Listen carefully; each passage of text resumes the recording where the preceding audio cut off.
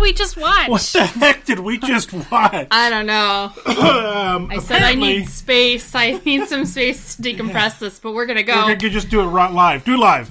Go live. Yeah, we just watched.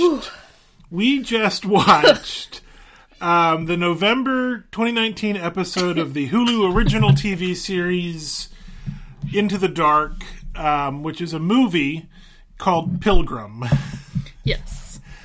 Shorthand, we just watched a movie called Pilgrim. Yeah. Into the Dark is the what is it? The thing I said, the Hulu anthology series. They do an original horror movie every month, themed around a holiday that happens in that month. Yes. So the November episode this year was called Pilgrim. And we knew going into this that this was going to be a fascinating experience.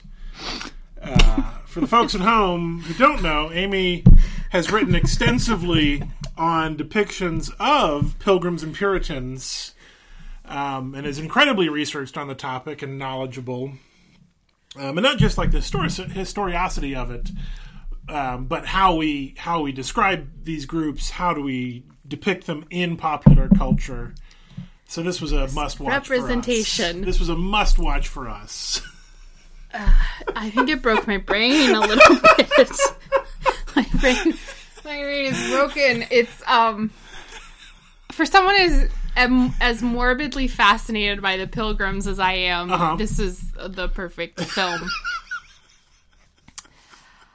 It does a lot of things right. Yeah? What does it do right? Let's talk about those. I just should just say, though, I don't think I need to see this film again. That's fair. I don't think... Once was plenty. I'm morbidly fascinated. Once was probably enough. I feel like it's going to need to be written about at some point, so I will probably have to. You'll have to watch it again. And watch it again. Unlike the film The Witch, set in Puritan times. Yes, an amazing film. I really like that film, and definitely will go back to watch The Witch. The Witch is fantastic. Because it is a good film. And it's a horror film about Puritans. Yeah, so it's basically the same genre as this movie. It is the Puritan horror film genre. Yes. Which there are now 3 films in this genre. One might argue. Third one. Haxan. That wasn't Puritans, and that was a German film, so they don't have the same attachment to Puritans in Salem as the Americans do. We can argue that there have been several made-for-TV films about the Salem witch trials. Yeah. So those could be in, like, the Puritan horror. I think Haxan is close, at least. Yeah, I would definitely do a reading of it with my writing on Puritan witches. Yeah. Yes. Yes. No witches in this one, unlike The Witch. No witches, but they use a witch's dunker. Yeah, they got the dunking stool. They kind of brought in witchcraft. Because the dunking... oh my gosh. There's so much in here, and also this film was so frantically put together with, like, different styles of camera angles and cinematography. There was not a Dutch angle or a fisheye lens that this movie didn't use. Yeah, it was like, we're going to use every technique for the way we hold the camera and shoot things, and then put them all together. No consistency in music. Yeah, God, the music was all over the place. Was so and like much stuff. Back to back, like these hard changes from like this sort of pseudo-gospel to like this techno to back to the gospel, like without even a break or a scene change.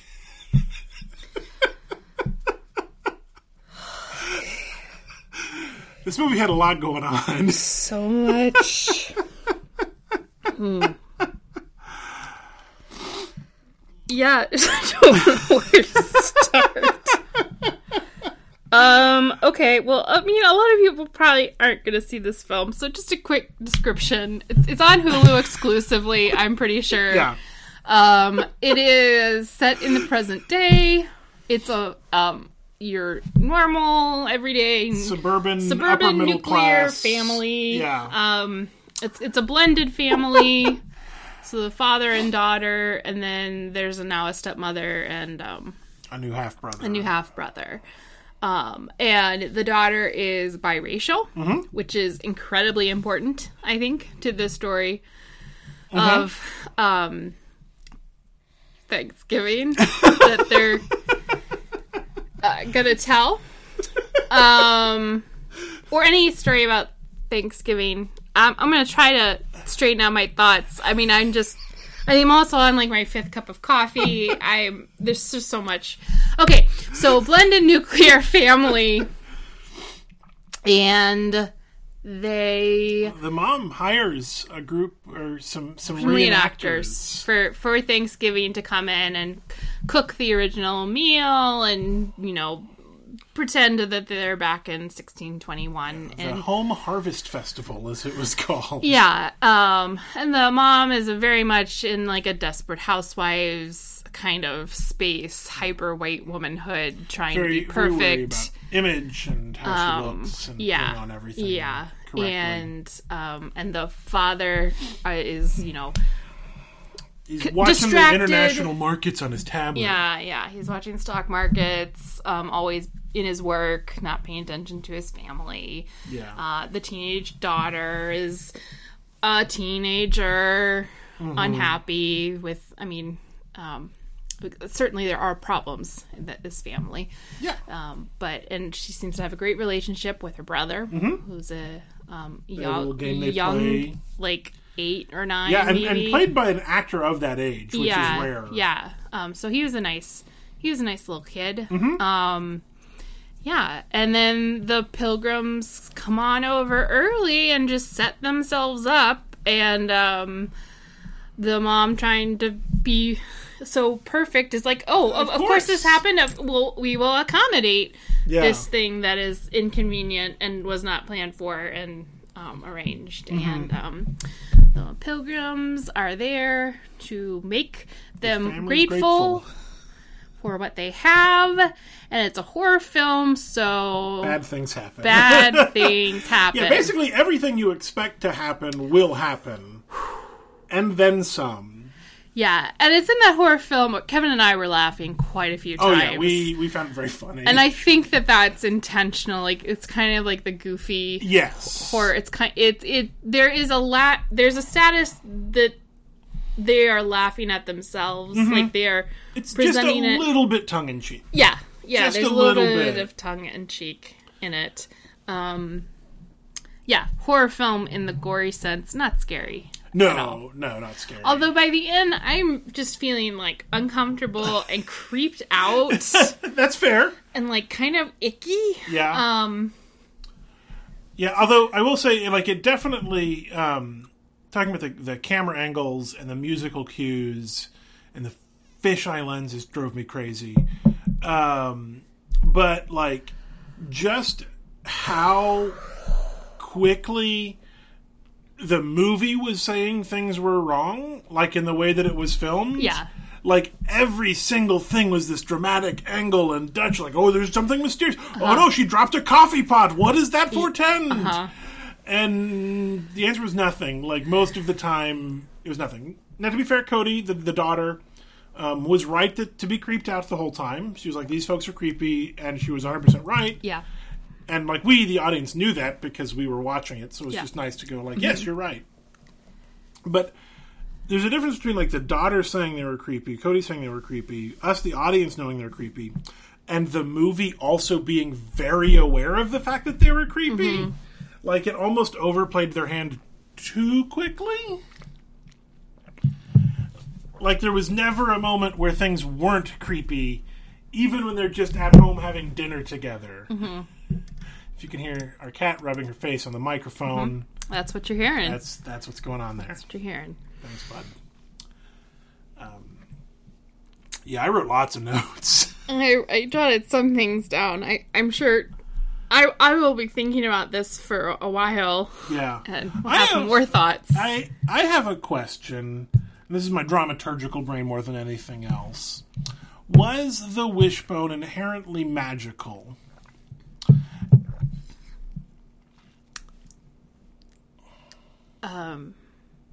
Like, was there a supernatural something that happened here? So the film sets you up to think that Tate and Cody, the two kids, broke a wishbone before this thing happened. And we explicitly hear Cody's voiceover, like, I wish this whole thing backfires and goes wrong. Yeah.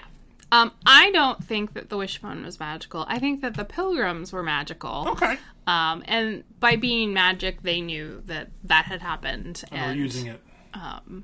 Okay. And that's what she had wished for. That's cool. I mean, what kind of backstory would you need to get into is they bought a magic chicken that they were having for dinner, not for Thanksgiving. Well, there was literally, the week before. In the credits, we see a bowl of wishbones. Yeah. Like broken wishbones very briefly in the end credits, which was like, it's a haunted chicken farm where chickens from this particular farm. That's the only thing I can hope for. Haunted by pilgrims that show up that you invited. Yeah. You bought them. You bought the reenactment. I gotta wonder, how much did this cost? Yeah. I was thinking a pretty penny. Yeah. But a lot of dollars. No, I read that the pilgrims were magical. Okay, that's fair. The wishbone was not. Yeah, I can buy that. But I don't know. Maybe for the pilgrims too, we do go to the magical chicken farm that is haunted by the pilgrim spirits and any chicken that you get there. And now, if they're like wish granters, if you wish for something positive, maybe they come and give you something. No, I mean, good. You're just going to have a negative genie experience. No matter what you wish for, it's going to get twisted against you. Yeah, and like because she could have wished for something, amazing. Like, I really wish I could bond with my family and everyone would love each other more. You would have the exact same result. Like, yeah, because they're bonded now in a very traumatic, horrible. I wrote this quote down when Cody rescues her mom and dad from the stocks, and they kill a guy, and it was very kind of cheesy and dramatic. Like, they all pick up a weapon simultaneously. And it's 15 different camera styles happening through that scene. But the dad going, "Did we just murder as a family?" And I saw that happening as this was described at the dinner table. Oh, they're coming over, and all the reviews said they came together as a family, and I was like, "Oh yeah." Oh, okay. That's like survivors coming together after a terrible trauma. After a terrible trauma, not what you want. No. Okay. You know who didn't come together as a family? The ones who died. The ones who died, and like the neighbors, like their friends. Yeah. The other mom. Yeah, the mom and son. Yeah, and they're just dead. Got murdered. They just got murdered. There was no gratefulness opportunity there. Nope. You're saying it was it's a split gift. The other family should have gotten some gratefulness too, I think. Okay. So, Thanksgiving as a national holiday brings together home, nation, and family. Yeah. That is the triad and the purpose of the holiday.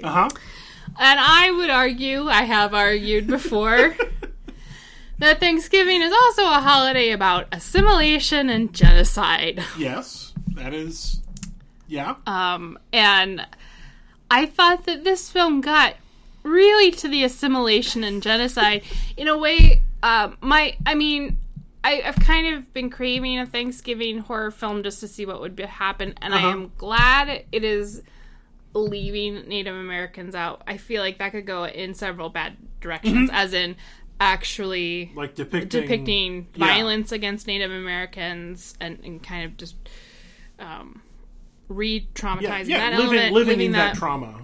Or it would go in the direction of Native American spirits, which is a common horror trope. Poltergeist. Yeah, which is not good. That is another way of othering Native Americans. And I'm sure that there are other ways that could be, you can get Native American writers and directors and something cool and insightful. Oh yeah.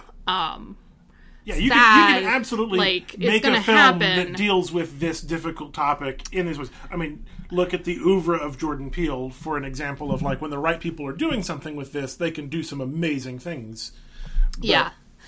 Knowing Blumhouse, I didn't trust them with that kind of... No, I didn't trust them at all. So I good for them for, like, leaving that.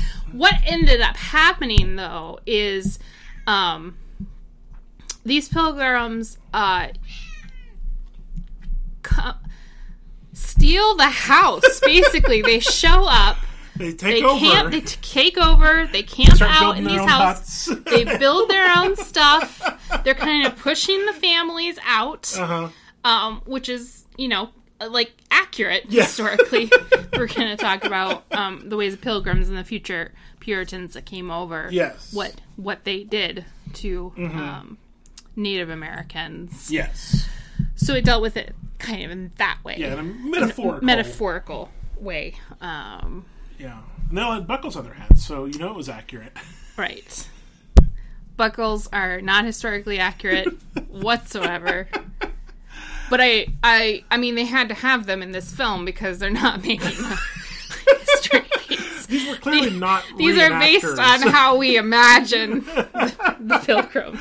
Which I knew going into it, like, that was not going to be real. It was extra funny to me when it's sort of presented as, like, we're bringing in some reenactors. They're going to show us what it was really like.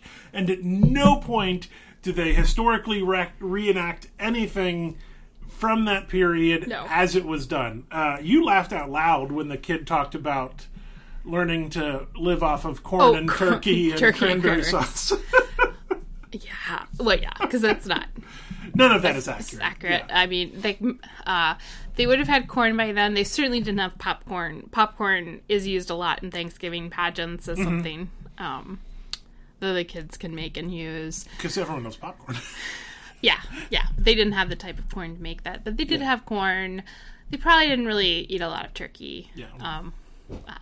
I read a whole book on the history of the turkey and how it travels kind of from Mesoamerica and North America. Eventually it gets over to Europe, but they were going to eat venison. Yeah. That was going to be more of the meat. Yeah. So the moments of historical accuracy like the dunking chair were certainly refreshing in that, like, oh, that actually is something semi-relevant. Not that the Puritans were doing lots of witch hunting. That's I think, again, the Pilgrims, excuse me. The Pilgrims weren't doing a lot of witch hunting. The Pilgrims are nobody. I mean, there was about 40 of them that came over on the Mayflower, and then half of them survived. There were more people on the Mayflower, but they were mercenaries. They were other kinds of settlers, not Pilgrim propers. Were there any slaves on there? No. I don't know. Funnest fact in my morbid fascination with this. No, I don't think there were any human cargo on the Mayflower, but it did turn around after dropping them off and become a slave ship. Okay. So the true American story. Yeah. That is our story. Okay, yeah. That is our nation's founding. Yes. Yeah. Okay. You had told me that fact before. I think I had conflated. And that's I tell everybody that fact. I mean, it's a great fact. When it needs to be in every Thanksgiving pageant. You get any scholars started on their work, we will keep going. Yeah, I don't think that came up in the Thanksgiving Charlie Brown special. No, we don't teach the children that. Yes. Oh, and also clarification. You hear me talking about the Pilgrims and the Puritans. The Pilgrims are Puritans. Yes. A lot of people don't realize that. Yeah, the Pilgrims are Puritans. Not all of the Puritans, though. There were lots of Puritans. Yeah. The Puritans covered a lot of Protestant sects, kind of centered in Calvinist doctrine, but there were Presbyterians and Baptists and Congregationalists. And it's a big population, of which the Pilgrims are perhaps our most visible, like, subset. Yeah. Because I mean, there with Salem. Well, yeah, but you walk into Walmart or Target right now, you're going to see Pilgrims in one form or another. Yeah. So they got I liked the taking over. assimilation. Yeah. The Pilgrims were really trying to force this family into very particular roles. I liked that they really treated these Pilgrims more like Puritans and like that hard doctrinal, religious, the way that we tend to think of the Puritans as killjoys. Yes. As a nation. That's kind of in our belief. imaginary. Which is why we have that book, Puritans at Play. Yes. Yeah. Because they weren't really as hard. I mean, they were happy people. Yeah. You read John Edwards' Sinners in the Hands of an Angry God, which is actually slightly later than the Puritans. Yeah, well, so was Hawthorne. Like, all of those depictions were... Yeah, that's like taking... who's one of our horrible, like Ben Shapiro. And his are the only words that survive 1,000 years into the future. Oh God. And how does that paint future historians' look on the early 21st century? Yeah. So, they're just people. Yeah. In the Pilgrims, we get historicized as usually for kids. Yes. They're the fun. Everybody's come together. We're a nation of immigrants, and we read this peaceful feast. We had a big feast and a party, and everybody was happy. Yeah.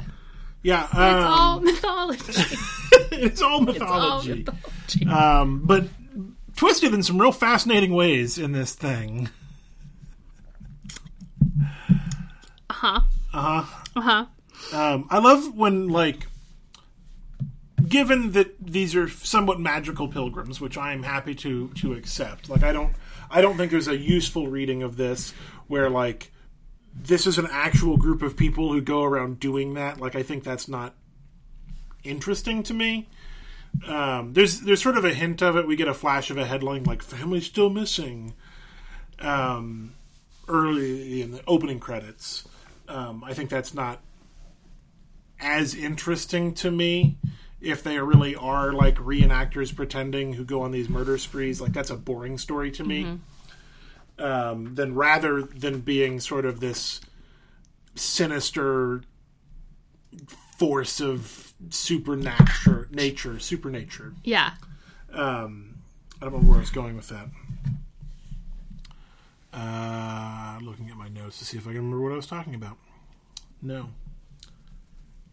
But they were supernatural, and that was cool. And I love. That's what it was. The moment I was thinking of when Cody goes into her dad's office, and he's like smoking a pipe, which is a little weird to begin with. And then the camera like whip pans over to like 4 other old pilgrims just sitting there smoking pipes with him, like this is just a normal thing that occurs. And there's sort of the implication that like, oh, maybe they're being drugged because obviously Catherine, the neighbor mom, was drugged and then murdered. So like, I don't know why they drugged her first. But there's sort of this indication like, oh, they're messing with their food. They're taking over. That the dad was just fine with all of these people coming into his house and smoking a bowl with him. Yeah, but I think that's the model of like the American dad that they were. Yeah. The stereotype of the American dad who's like not paying attention to what's happening with the family and is just like whatever. Yeah. Cool. Yeah. Yeah. He was the most thinly sketched of any of the characters. Yeah. Yeah. Yeah. I think that my favorite line was when Patience came in and she's like, I relax by reading Bible verses and darning my family's socks. And that was so perfect. That's a good line. This is a holiday about domesticity. And gender roles. And as the evil spirits representing these things, I think they did a great job. Yeah, and talking about the joy of the women making this meal for everyone. Mm-hmm. That was a joyful occasion.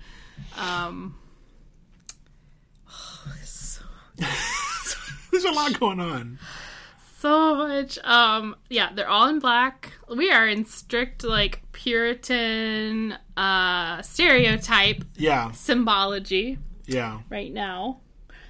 Puritans would only wear black on special occasions if you're wealthy. Black was a very expensive This seems dye. like quite the special occasion, Amy. Yeah. It's the first Thanksgiving. Yes. So, yeah. I think that Patience was my favorite pilgrim. Patience was pretty great. She was... I mean, they were all intense, the pilgrims. Were very intense. Although, did any of them, have real speaking roles other than... It was Ethan and Patience, and then, like, everyone else was just sort of a mob. Yeah. The builder had a couple lines, and I think he was the first one murdered, but...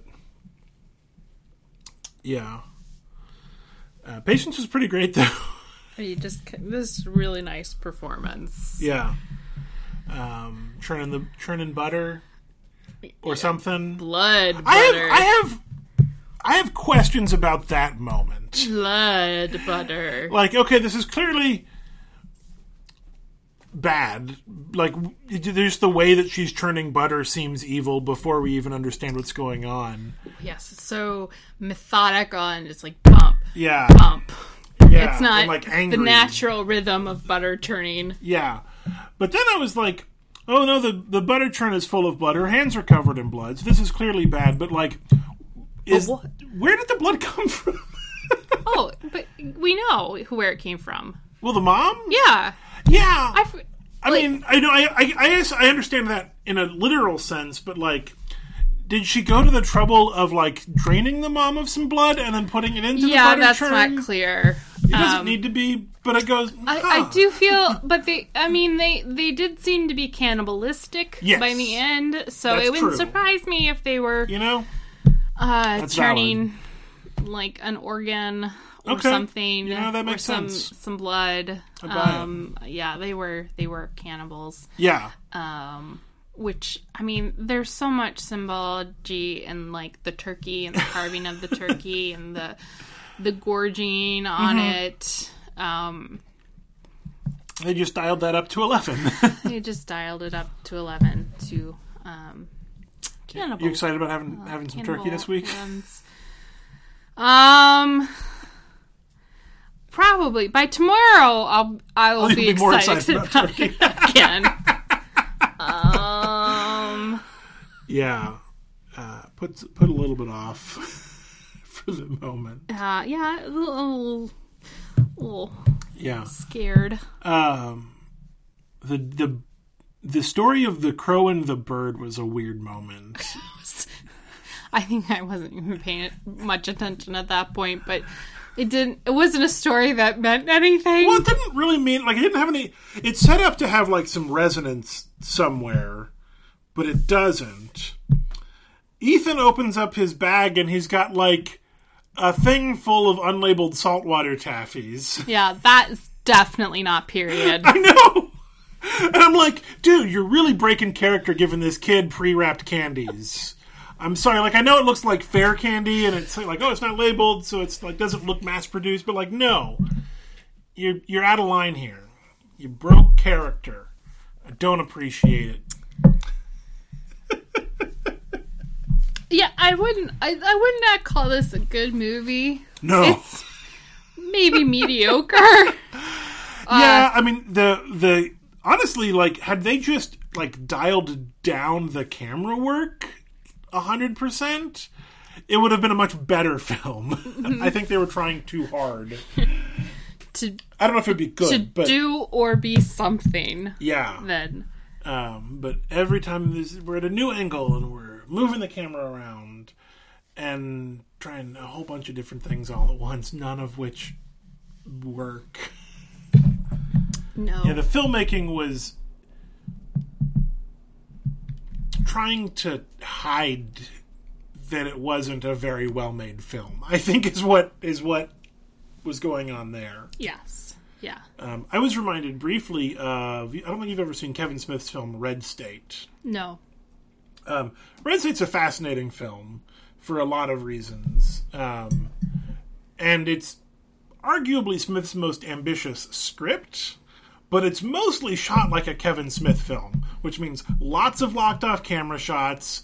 It does have a couple action sequences, but like the filmmaking is not what is exciting about it as a film.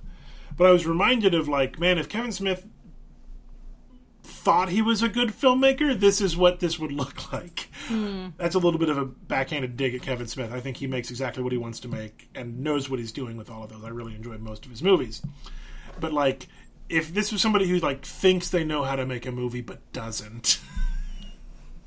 Or it was intentional. Just wanted to scatter your attention everywhere. It made me a little sick to watch sometimes. Speaking of, there's a lot of vomit in this movie. That was unexpected. Yeah. I don't have anything to say about that, but it was there. Oh, I'm thinking of the daughter is biracial. There's the obvious one in that then you don't have an all-white cast because this is such a white holiday. Like, it's a holiday that was invented to assimilate whiteness for immigrants. Yes. But having one person of color isn't going to really help. So it's it's not like an amazing choice. Yeah. But I did notice. It was an interesting choice, and it was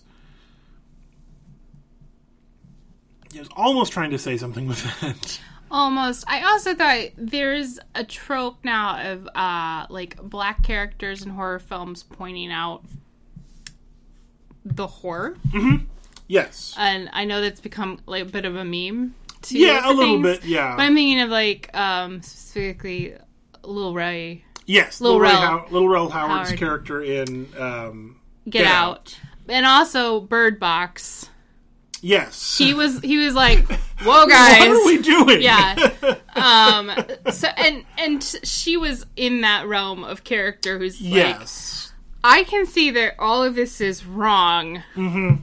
This is making me uncomfortable. Yeah. And as the closest thing to a protagonist, that's a little bit unusual for a horror film. Yeah.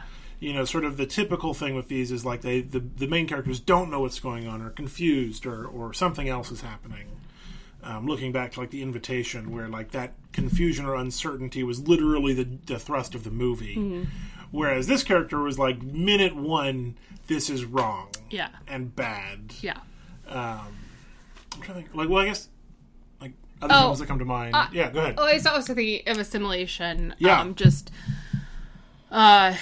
That when we kind of see her like from the back as a young girl. Yes. When her parents like, are the opening splitting. Shot of the movie, basically. You see her like mom boots, and then we pan up. Walks out. And then we see the shot of her as a teenager. Mm-hmm. And her hair's straightened, too. Yes. And so that was also making me think of Assimilation. Yeah, moving from natural hair to straightened hair. And now with like a white stepmother. Mm-hmm. That was making me. I also really appreciate the moment. And this is about being a woman, or really anybody. Actually, this is about being anybody. Where the pilgrim Ethan reaches out to kiss Cody's hand. She's like, "No, no, thank you, not having any of that." And her mom is like, her stepmom is like, "No, you need to be polite. Don't be rude." And I was like, "No, she does not consent." She does not consent. She's made that explicit. Respect it. Yeah. This is not about being polite or rude. She's not with a strange man kissing her hand. Undesired touching. Yeah. So I appreciated that moment. Yeah. I really liked her joke about, I was like, can I go back over to Rebecca's house for dinner tomorrow? They're hosting a Nazi. Yeah. Because she was unequivocal about her dislike of pilgrims from the very beginning. Yeah, she's also kind of like a woke character. She's calling Thanksgiving a whitewashing Native American genocide. Mm-hmm. Or she used the term First Peoples later on. Yeah, First Peoples. When he was or First Nations, I think I wrote it down. One of those. First Nations, I hear more often in like Canada, in Canadian texts. I also hear that more. whereas we tend to use Native American in the U.S. I don't know if one is better or not. It's about what those people prefer to be called. So I defer to them and know that I'll probably get it wrong sometimes. Yeah. But yeah, I think it's refreshing to see our protagonist who is like, saw the danger coming, tried to warn everyone. And then, when she becomes aware of the badness, discovering her dead boyfriend and then coming back and rescuing her parents, she is very in charge of the situation from then forward. She's not always in the power position, but she is always, she rescues her parents. She's like, we gotta go get Tate. We gotta get out of here. No fear, but no loss of power in that sort of sense. Mm-hmm. And then even with the Jerusalem berries, or cherries, I don't remember, I knew exactly what was happening in that moment. You make the juice, also sit in front of this bowl of berries. Can we talk about not picking poisonous berries and edible berries together in the put same them in the same basket? Let's not do that. Let's not pick them. Let's just not, That's just a bad... You say, hey, these are the bad berries. Don't take them home. Yeah. All of which was set up very dramatically of no, don't eat the ones with the green stems. Those will kill you. And we're just going to leave them in the basket with everything else to be dealt with later. But from a protagonist standpoint of her being aware of that and taking control and doing something about that was very refreshing. Yeah, being empowered. I mean, so many horror films are about victimizing women, whether they end up surviving or not. Yeah. So, I mean, they're all survivors now. Well, I mean, that's where the whole trope of the final girl comes from. Yeah.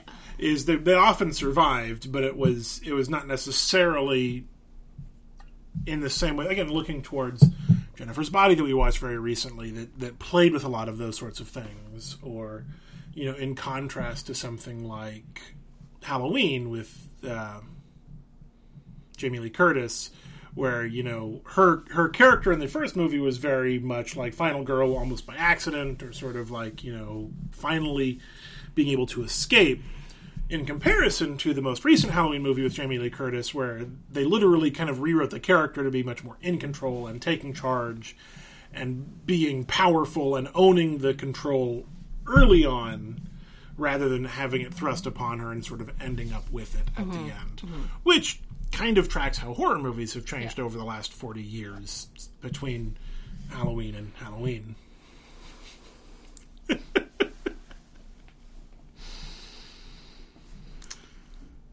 Well, I don't know if I recommend this movie. If you want to watch exactly what this movie is, it's going to be great. It is exactly what we kind of thought. Yeah. I'm glad it wasn't just awful. Mm-hmm. That was one of my fears. I was worried it would be incredibly gory. It's gory. Yeah. There's lots of blood. It's in that zone though where it's almost silly amounts of gore. Yes. Which is difficult to accomplish. Yeah. You look at Saw and Hostel, they go way too much and it's just gross. It's disgusting and you feel horror not because of what if this happened to me, because it's just gross. Or your traditional slasher films like Friday the 13th and Halloween that are very minimal in terms of gore, but are scary nonetheless. Mm-hmm. It was in that sweet spot of just a little bit silly. Mm-hmm. When everybody starts vomiting, it's just a little bit over the top that kind of reduces the actual squick factor of it. But yeah, no, I don't know if I'd recommend this movie. It was a fascinating thing to watch. I'm glad it exists. Uh-huh. There's just so much. So much. Yeah. Is there anything else I wanted to write? The only example I can think of the violence of the Pilgrims. Mm-hmm. Yeah. Of colonialism, yeah. I did think of one other thing I wanted to mention. This goes into the they think they know how to make a film, but they don't quite. there were a couple times where there were like scenes shot happening simultaneously, as if it was supposed to provide some sort of thematic resonance. Yeah, it was like, let's just split the screen. It was just two things happening at the same time. Yeah. Like Cody and her boyfriend and the two parents like having conversations at the same time. And we're cutting back and forth, and like these don't resonate at all, but they're both conversations between couples. Or like Cody walking through the house looking for Cody walking through the house looking for her brother, and her boyfriend walking through the house looking for his mom. Mm-hmm. And there's like, yes, those are things that happen, but like they're shot in a way as to make them like feel resonant when there is no resonance there. No, it was shot. It felt shot like a lot of times with the thought, this is a really smart way to film. Yeah, this is clever. This is clever. And it didn't read. It read as trying too hard. Yeah. So I will point out that the director of this movie has only ever directed really like 3 other films, all horror films: The Collector and The Collection, which I remember vaguely coming out in the mid-2000s. But what's interesting to me is he was also the writer, and he wrote this as well, along with a couple of people. He was the writer of Feast, which was the movie featured in the 3rd season of Project Greenlight, which might be my favorite season of Project Greenlight. I think season 4 that came out like 10 years later was a little bit better, but I think 3 was my favorite because it was about making a horror movie, and it was a disaster. The end result was also a disaster. The production was a disaster. The Project Greenlight was fun to watch, but he since went on to write many other horror films like Saw 5 and Saw 4 and Feast 2 and 3 and Saw 6. So these were all definitely like in the vein of his work previously. This is like BCD level horror. The original Feast was written as a horror comedy, was not filmed as one, and so it doesn't work at all. Mm-hmm. But that was it was real interesting to see, like, just now that, like, oh, that's the history that we're working with. Which, having seen a few of those films, I was like, yep, I get it. This is what I would expect from that consistent caliber of work. Yeah, I don't know, if you got Hulu and an hour and a half, you can watch it. And you're just like, what would happen? What would happen if the Pilgrims were in a horror movie? Spirits what came? Would happen? And that, my friend, is enough of a question to watch this film. Yeah. Talking about violence of colonialism, violence of whiteness, violence of assimilation. Yeah. They're in there. Yeah. And the most empowered character is a person of color. Mm-hmm. And I you appreciate that. Yeah. I don't always see that. And really the only person of color in the film, other than her boyfriend. Right. Who's also biracial. He's also biracial, and that's not made they don't acknowledge it almost. Yeah. Like the film doesn't acknowledge it. Or no, I don't think this film was doing anything intentionally smart. I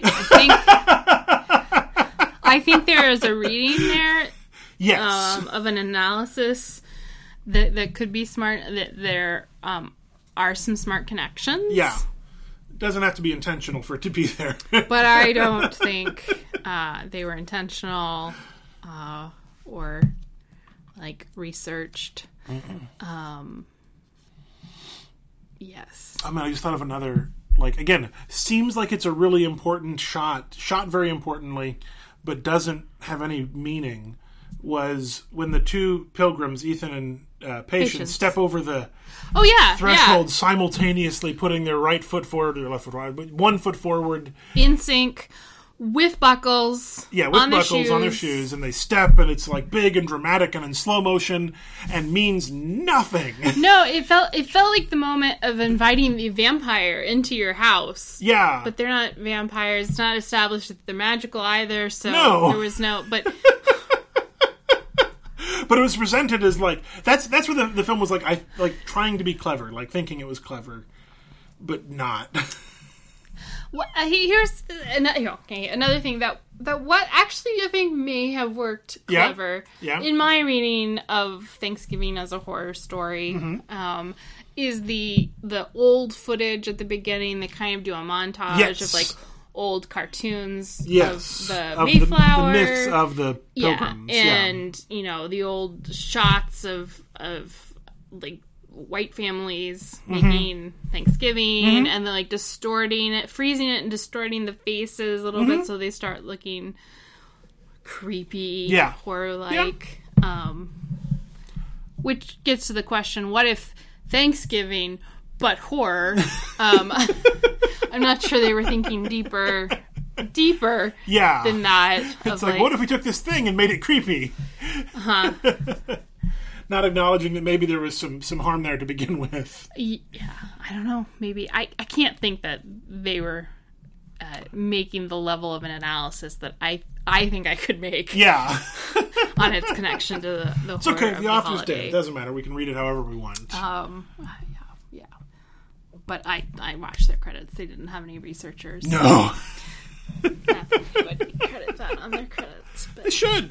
You should credit your researchers. Credit your dramaturgs. Or that the horror of Thanksgiving is being with your family. Which a lot of movies have done that, not as horror films, but more as like family dramas. Yeah, I mean, I think there's been horror films in that genre. But being with your family, your family is horror. But that wasn't the source of horror here. It's definitely an external force. Like the family was mildly unhappy at most. Yeah. Well, they were mildly unhappy with the limited roles you can have in late stage capitalist nuclear families. They weren't happy about that. Yeah. But now they're grateful, I guess. I hope. Yeah. No. I hope they get their money back, but they're not going to get their. That's like the least of their concerns. I'm just acknowledging that like the film ends. When it ends, nothing happens afterwards. I'm not thinking about like later consequences. No, it's over. This was a parable. Sure. Yeah. Like the bird and the crow, which is a type of bird. It is. Did I ever tell you the story about the crow and the bird? You mean the bird and the other bird? Maybe they were the same bird. Whoa. Yeah. Have some candy, kid. Don't hire program reenactors. That's a good choice. Yeah, based on a nearly true story or almost true story. Yeah, I was reading some review in the Austin Chronicle where it was supposed to be like the writer out of an experience a co-scripter Noah Feinberg endured as a child, which means there were some pilgrims somewhere. That can mean anything. Did I think I've told you before, I don't know if I've run on the podcast, but one of my favorite, I've had a long, complicated history based on a true story, as you know, Amy. Yeah, it annoys him. Not anymore. I've moved on. Okay. I've moved on. Okay. Because you pointed out that I loved it in Fargo, which was not true at all, and so I was like, you're right. That feels like early Amy and Kevin days. Yeah, that was early Amy and Kevin days. Yeah. But one of my favorite, based on actual events, is the movie The Strangers, another horror movie about a home invasion. And it came out in an interview that the true events that the movie was based on was when the director, writer, creator was a child, a stranger knocked on his door one day and asked for someone who didn't live there and then left. So it can mean anything. Yeah, we did see at the very end a picture of two boys, like an older, like 80s era picture of two boys standing next to someone in a pilgrim costume with his like face covered. Yeah. I wasn't trying to read that. By that point, I'm so overwhelmed by so much. The way I read that was it was written to be like, this is the true story of like a guy, who came over. Oh, maybe that was the writer's actual photo. That was okay. That's how I read that. Okay. Whether or not it was, I don't care. But that is how I read that. Was the true events were this photo of some people who hired a guy to dress up as a pilgrim once. Okay. Like, that's as deep as I went into it. But Yeah, based on nearly true events. Mm-hmm. Anything else you want to talk about? That was a lot.